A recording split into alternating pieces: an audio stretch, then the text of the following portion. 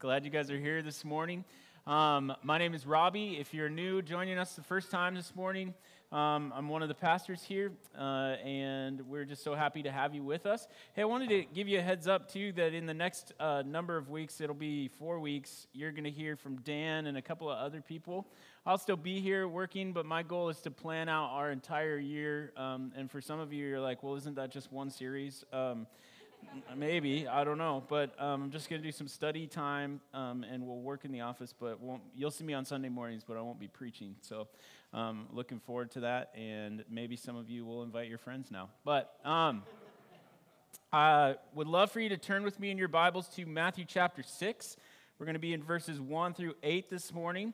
And today we're going to be wrapping up a series that we've entitled Unworldly for the World. And as you're getting to Matthew chapter 6, verses 1 through 8 this morning, let me quickly remind you where we've been in this series. We've been talking about the reality of Jesus' teaching that is happening in the Sermon on the Mount, which actually happens from Matthew chapter 5 to chapter 7. And we've been talking about, we started this series by talking about what it looks like to be salt and light.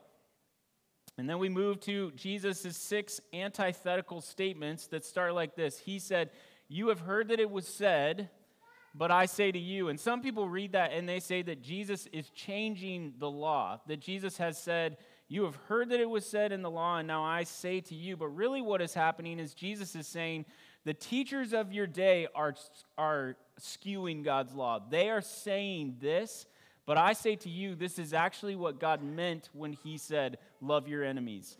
Or when he said, do not lust. When he said, do not get divorced. This is what I say to you. And so Jesus is clearing up what are common misconceptions of his day.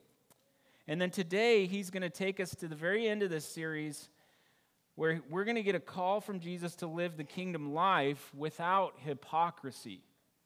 Without hypocrisy.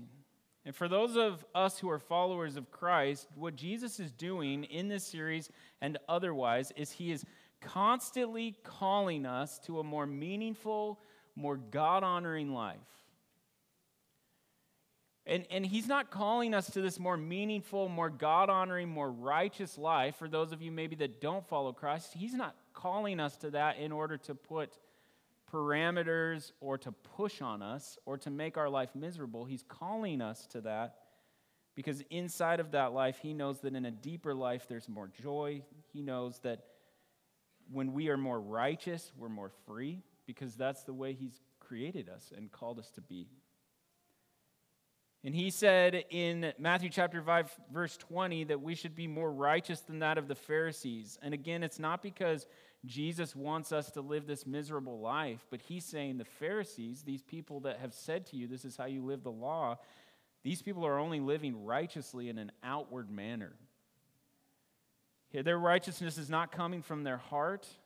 Their righteousness is not coming from a place where they want to honor God and God alone. And Jesus is saying to us through this whole series, I want your hearts. And if you're just joining us, you may need to catch up by listening to some of the other messages, but you could also just read Matthew chapter 5 to get caught up with us. But it's key for us again to remember that Jesus, through this message, is not saying to any of us that your salvation comes when you do this list of do's and this list of don'ts. He's not saying that your salvation comes by your works. Jesus would tell us that salvation is through faith alone, in him alone. But he is also saying to his followers, when you are a follower of mine, then by the indwelling of the Holy Spirit, you and I are going to live a changed life. We're going to be different. We're going to live radical lives for the glory and honor of God in him alone, and it is going to affect the world around us. And so in this series of messages, Jesus has been doing this. He's been contrasting what it looks like to be one of his disciples with what the Pharisees say life looks like. Jesus has been continually contrasting his proper understanding of the law of God with the understanding or misinterpretation of the scribes and the Pharisees. And Jesus teaches us what the law intends, and so he addresses for us more than just the letter of the law. Jesus goes straight at the hearts. And maybe you remember this, but in this series, we've talked about anger, we've talked about adulterous thoughts, we've talked about insincere talk, which is lying, we've talked about retaliation, we talked last week about loving our enemies. And I'm not sure about you in this last 7 weeks, but over and over and over again, I continually find myself having my heart exposed.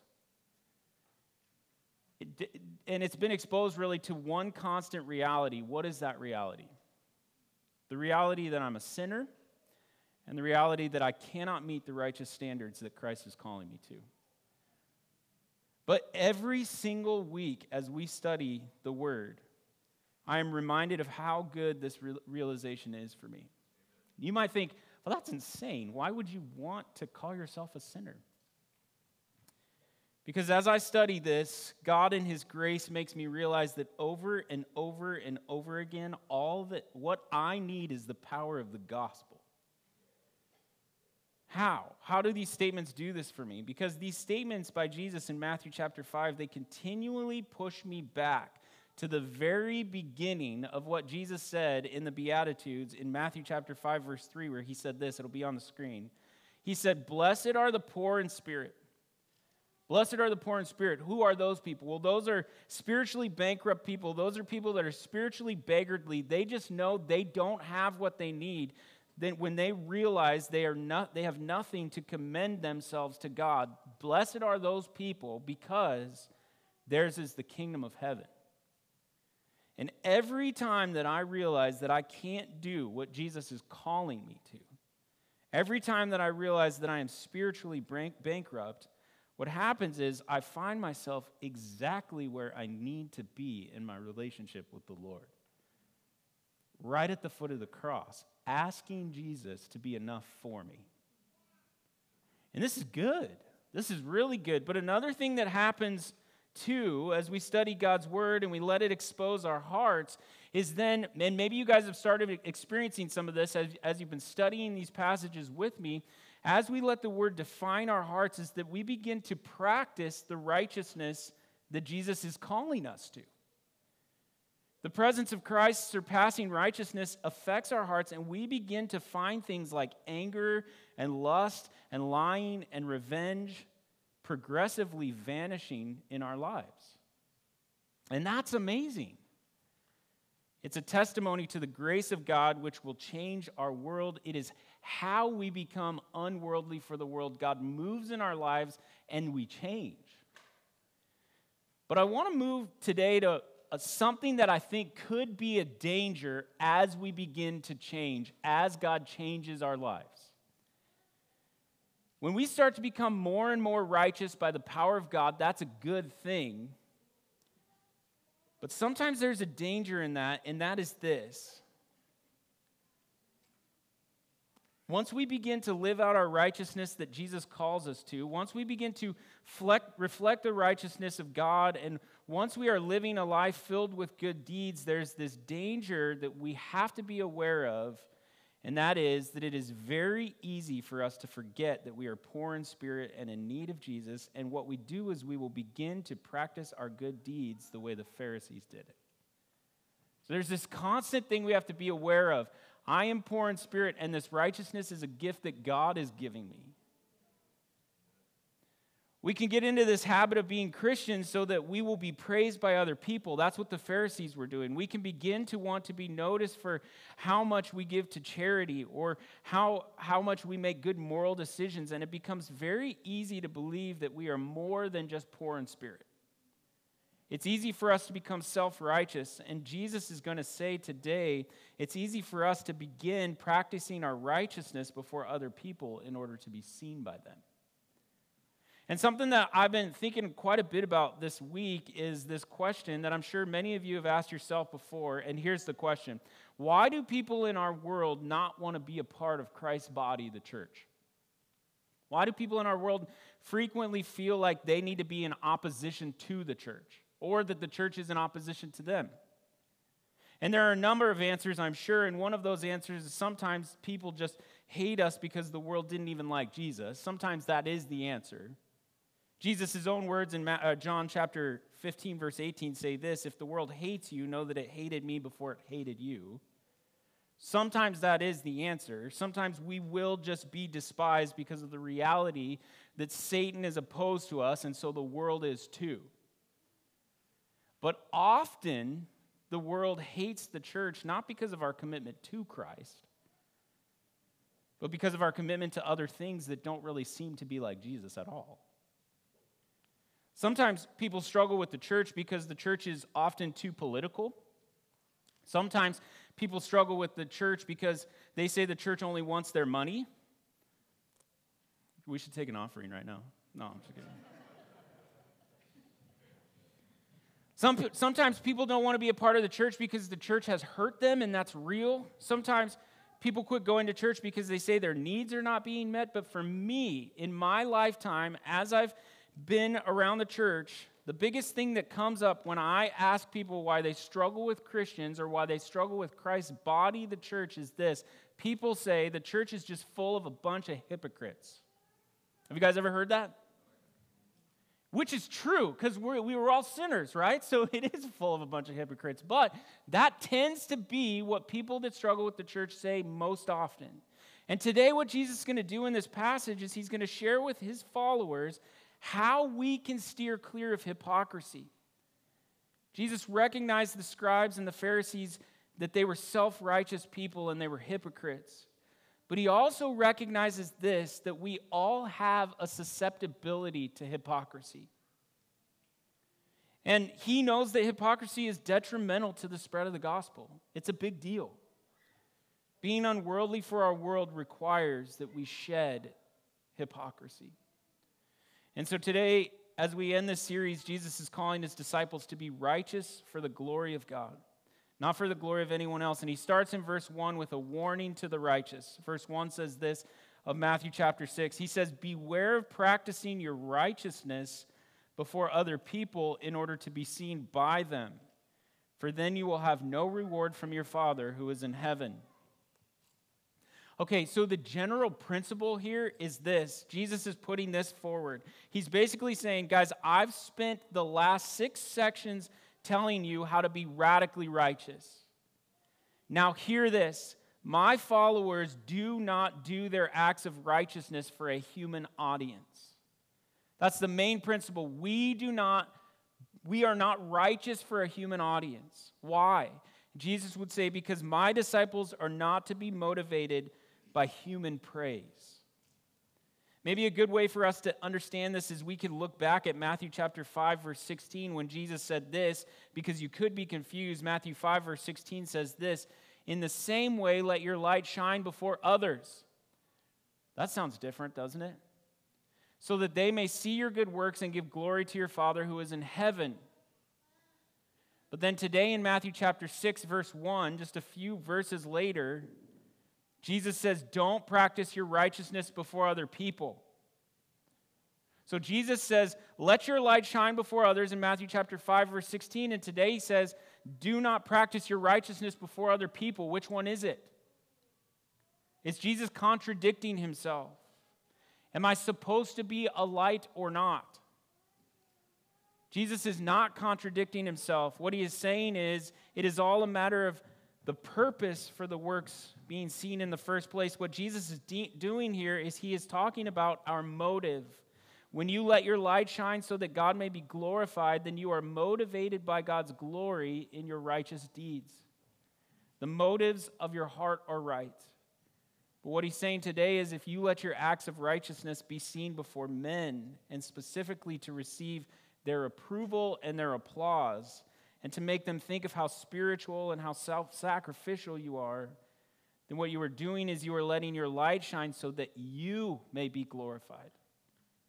When you and I do that, then we are robbing God of his glory and we are taking it for ourselves.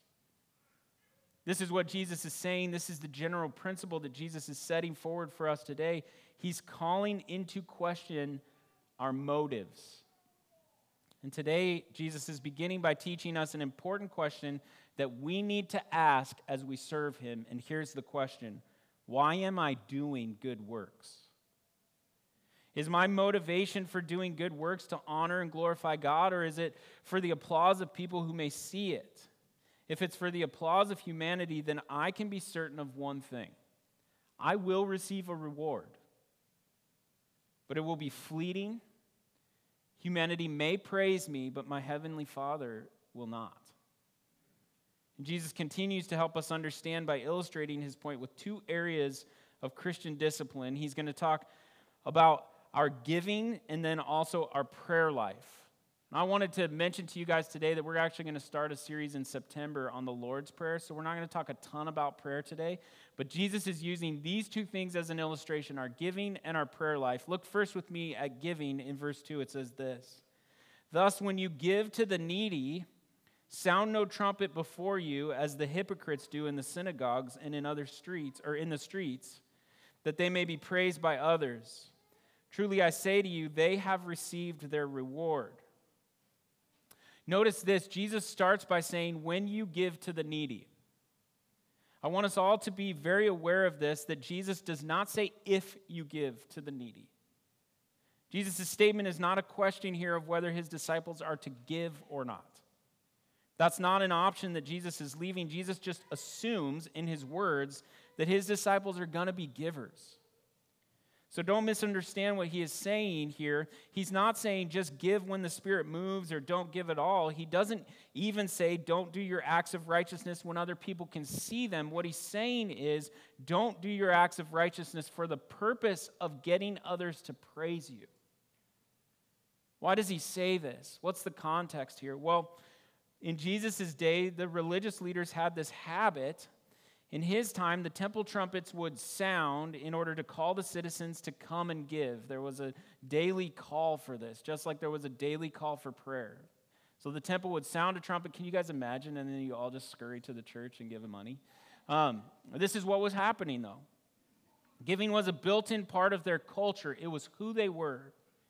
And so this was a great opportunity to show off, right? The trumpets would sound and the people would come scurrying in the streets towards the temple to show that they were giving. And I imagine that the religious leaders put on their shiny, like Louis Vuitton bags full of money just to show people how awesome they were.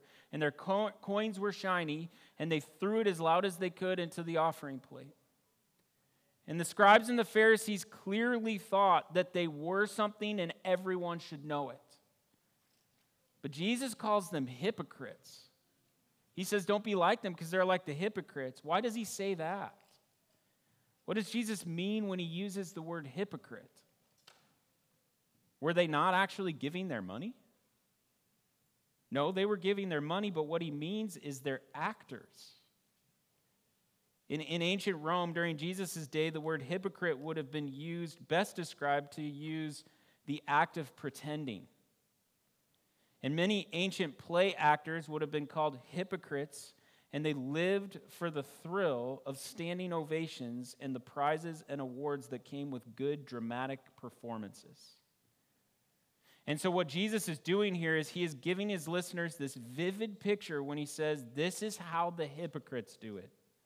They do it for applause. They do it for a standing ovation. It is fake. It is not with the intention of honoring God. They are not giving to honor God. They are giving to receive praise from people.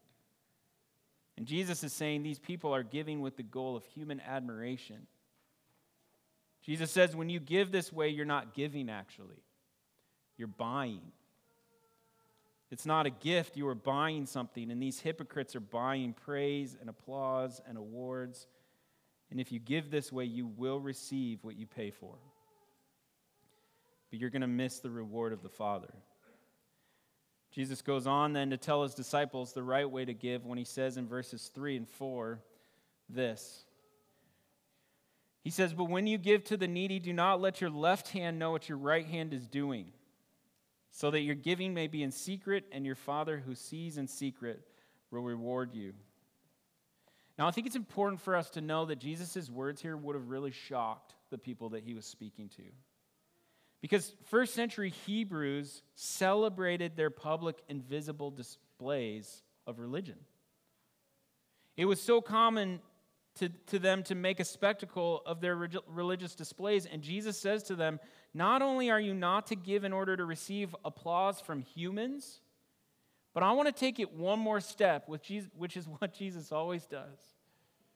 He says, don't even let your left hand know what your right hand is doing. Meaning this, don't even make a big deal of it to yourself.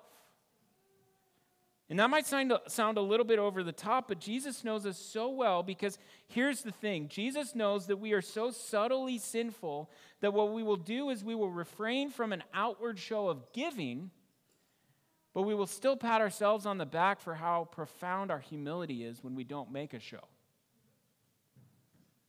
We'll say things like this: "Good job, Robbie.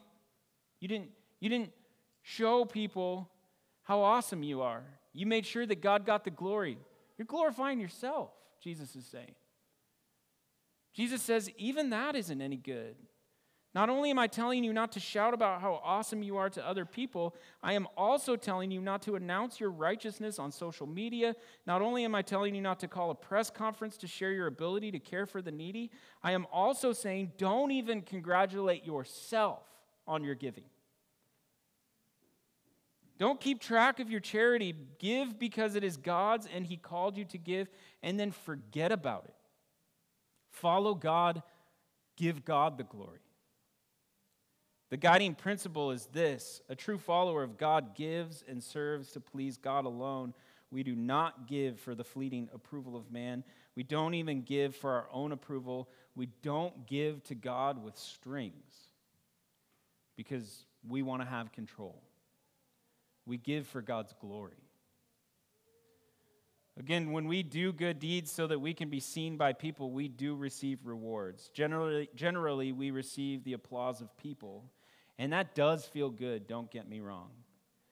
But when we do works for God's glory, we receive God's rewards, eternal rewards, lasting glory. The reward from God is overwhelming. The reward from God does not perish. The reward from God frees us from our pride. That's a reward. The reward from God is real joy, and it always will be that way. Jesus moves on then to the second illustration of how to avoid hypocrisy in the area of our prayer lives. And he says this in verse 5. "And when you pray, you must not be like the hypocrites, for they love to stand and pray in the synagogues and at the street corners, that they may be seen by others. Truly I say to you, they have received their reward." I think we need to notice something again. Jesus expects prayer to be a regular habit for the life of his disciples. Again, he does not say, "and when you pray," or he does not say, "and if you pray." He says, "and when you pray." The idea is that you and I will pray to God. But the scribes and the Pharisees, the hypocrites, they love to pray for show.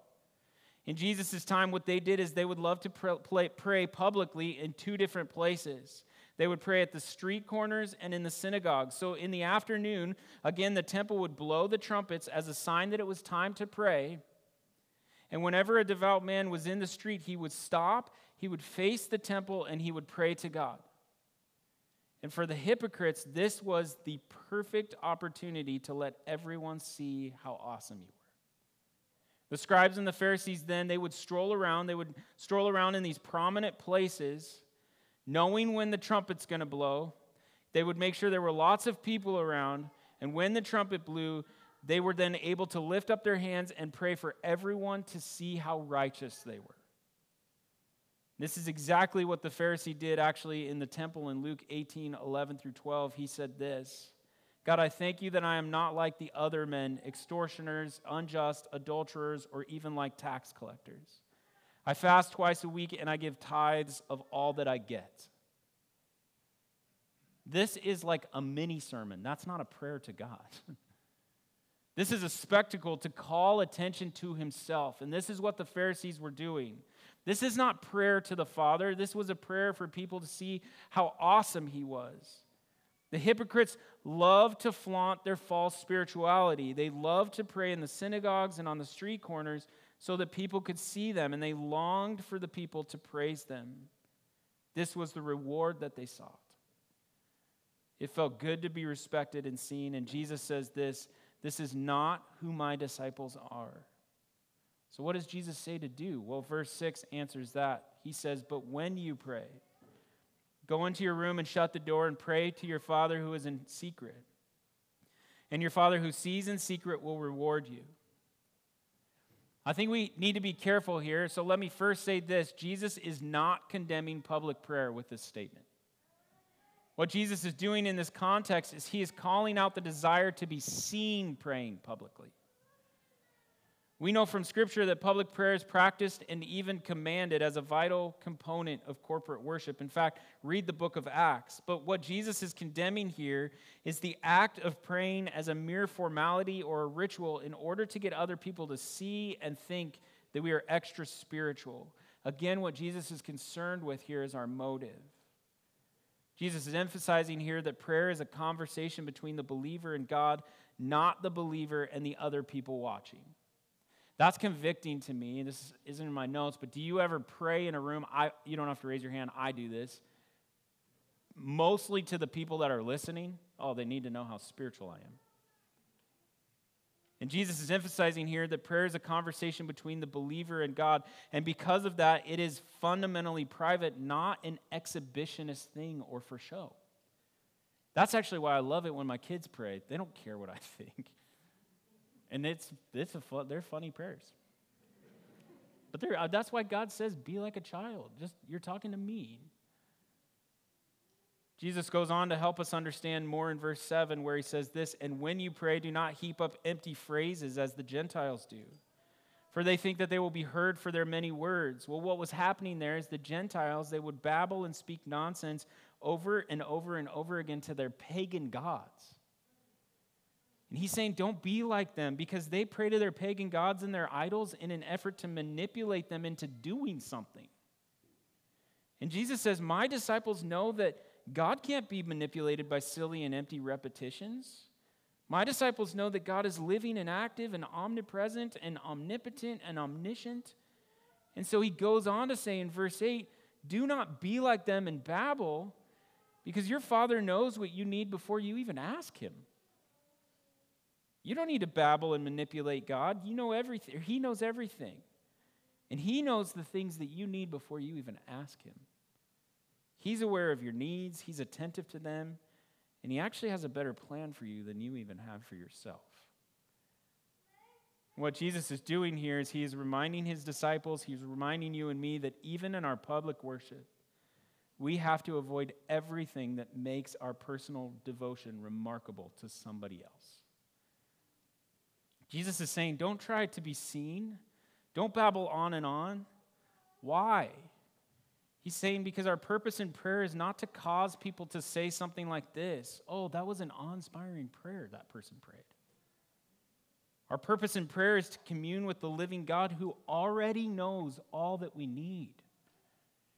The Christian aim in prayer is to fellowship with the Heavenly Father. It's to receive his approval. It's to receive his answer. And we are not in this to get the approval and the acceptance of other people.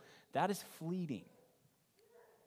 And so the disciple approaches God in prayer, not in pride, but in humility, because we are aware that we go before the Father of heaven and earth that knows what we need before we even ask. God the Father is the one who approves and rewards. God's gospel goodness is our motivation. God's reward of joy and peace and eternity and himself is what motivates us. And Jesus reminds us this morning that God will be better to you than you could ever conceive of being towards yourself. God always cares more about you and more about his children and more about our needs than our own hearts and eyes can perceive. What Jesus is doing this morning, I believe, is he knows that there are many types of hypocrisies amongst religious people. Jesus knows that even his disciples and even you and me are going to struggle with this desire to be seen and rewarded by people. And so today, as we finish out this series, what Jesus is doing is he is cautioning us. He says, you need to be careful as you practice being radically righteous. I want you to be radically righteous, but as you practice being radically righteous, you need to be careful because there is this strong desire inside of all of us to be praised by other people. And when we live radically righteous lives in an effort to gain human praise, in an effort to please people, we will present roadblocks to the gospel with our own hypocrisy. Jesus says to us today, he's asking this question, what is your motive in your worship of me? It should be glorifying God and seeking his favor. Seek the reward of God. Seek the pleasure of God. And as we close out this message this morning in this series, I really want to leave us all with just one statement that I've said to you before, and I'm almost certain after saying it again this week that I'll probably say it another 100,000 million times until the Lord takes me home. So maybe you already have heard it. But we're a forgetful people. We are. I think the key to us living radically righteous lives that glorify God and that are not for human praise depends on one thing. This is key. This depends on one thing. We have to remember the gospel. We have to remember the gospel.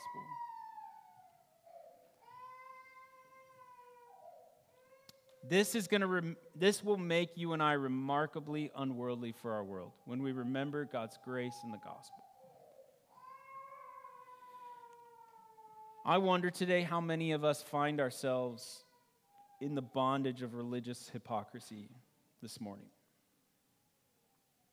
Maybe you wouldn't say it out loud, but I wonder how many of us feel like we need to prove ourselves to people. We need to fake it with our spiritual acts. Our giving needs to be loud because people are watching.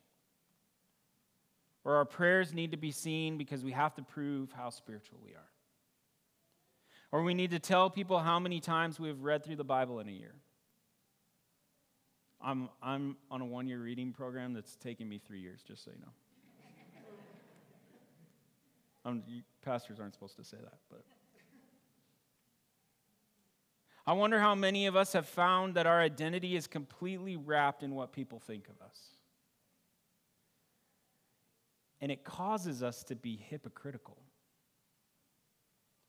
It causes us to be one thing at church and then another thing in our communities. And if you want to be unworldly for the world, that's not going to work. And I'll be honest with you, I know that in my position that I'm in as a pastor, this is a terrifying reality for me. I find myself consistently wondering, what does this person or that person think of me? I find myself wanting to impress people with my theological skills. Some of you are like, you don't have any, dummy. But I just find myself there. And one of the hard things about being a pastor, and please, I'm not asking for you to feel bad for me, but there's a lot of you and a lot of opinions. And I constantly find myself battling, what will these people think? And often, this is a confession, my worship isn't for God. It's for the people to notice.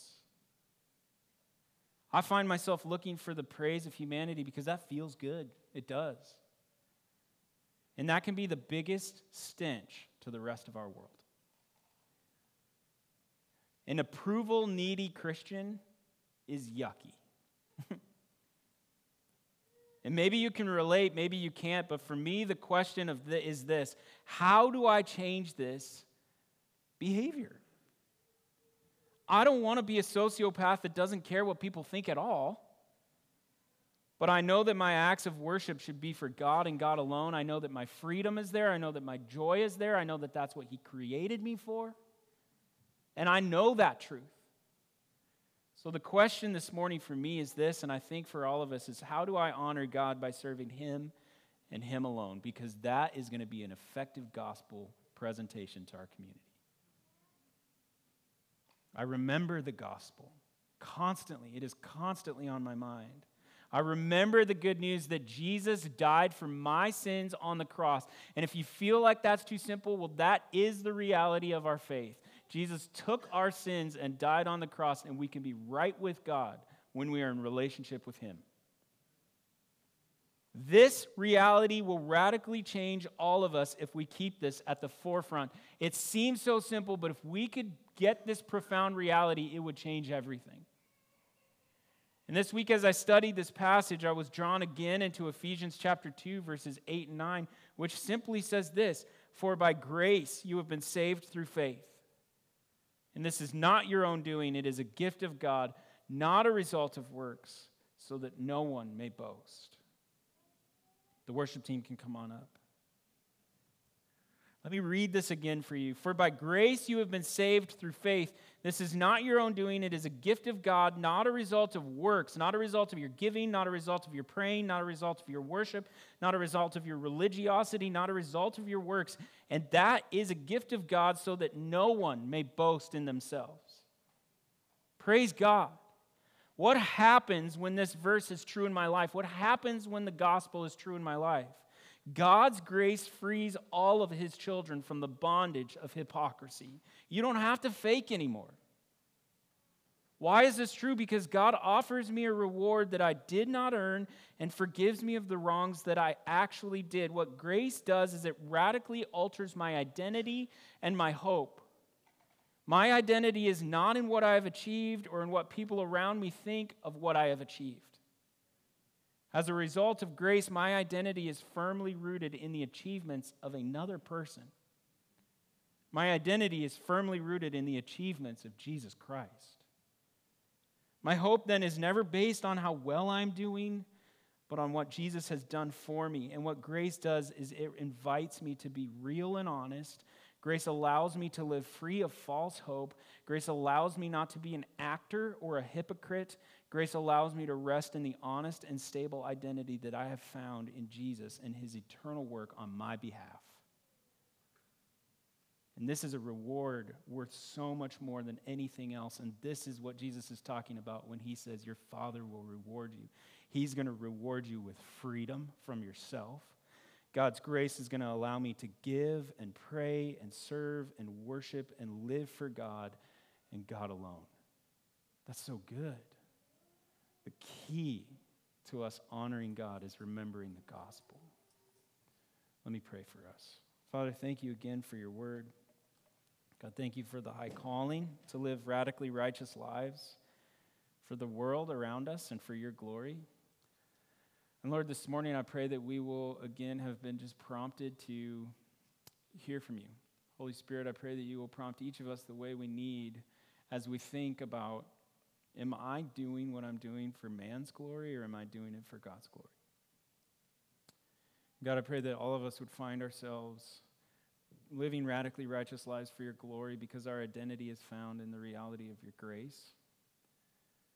And Lord, today I pray that we would leave this place a changed people for your glory, and I pray that our world would notice and that they would be drawn to you. We love you. In Jesus' name, amen.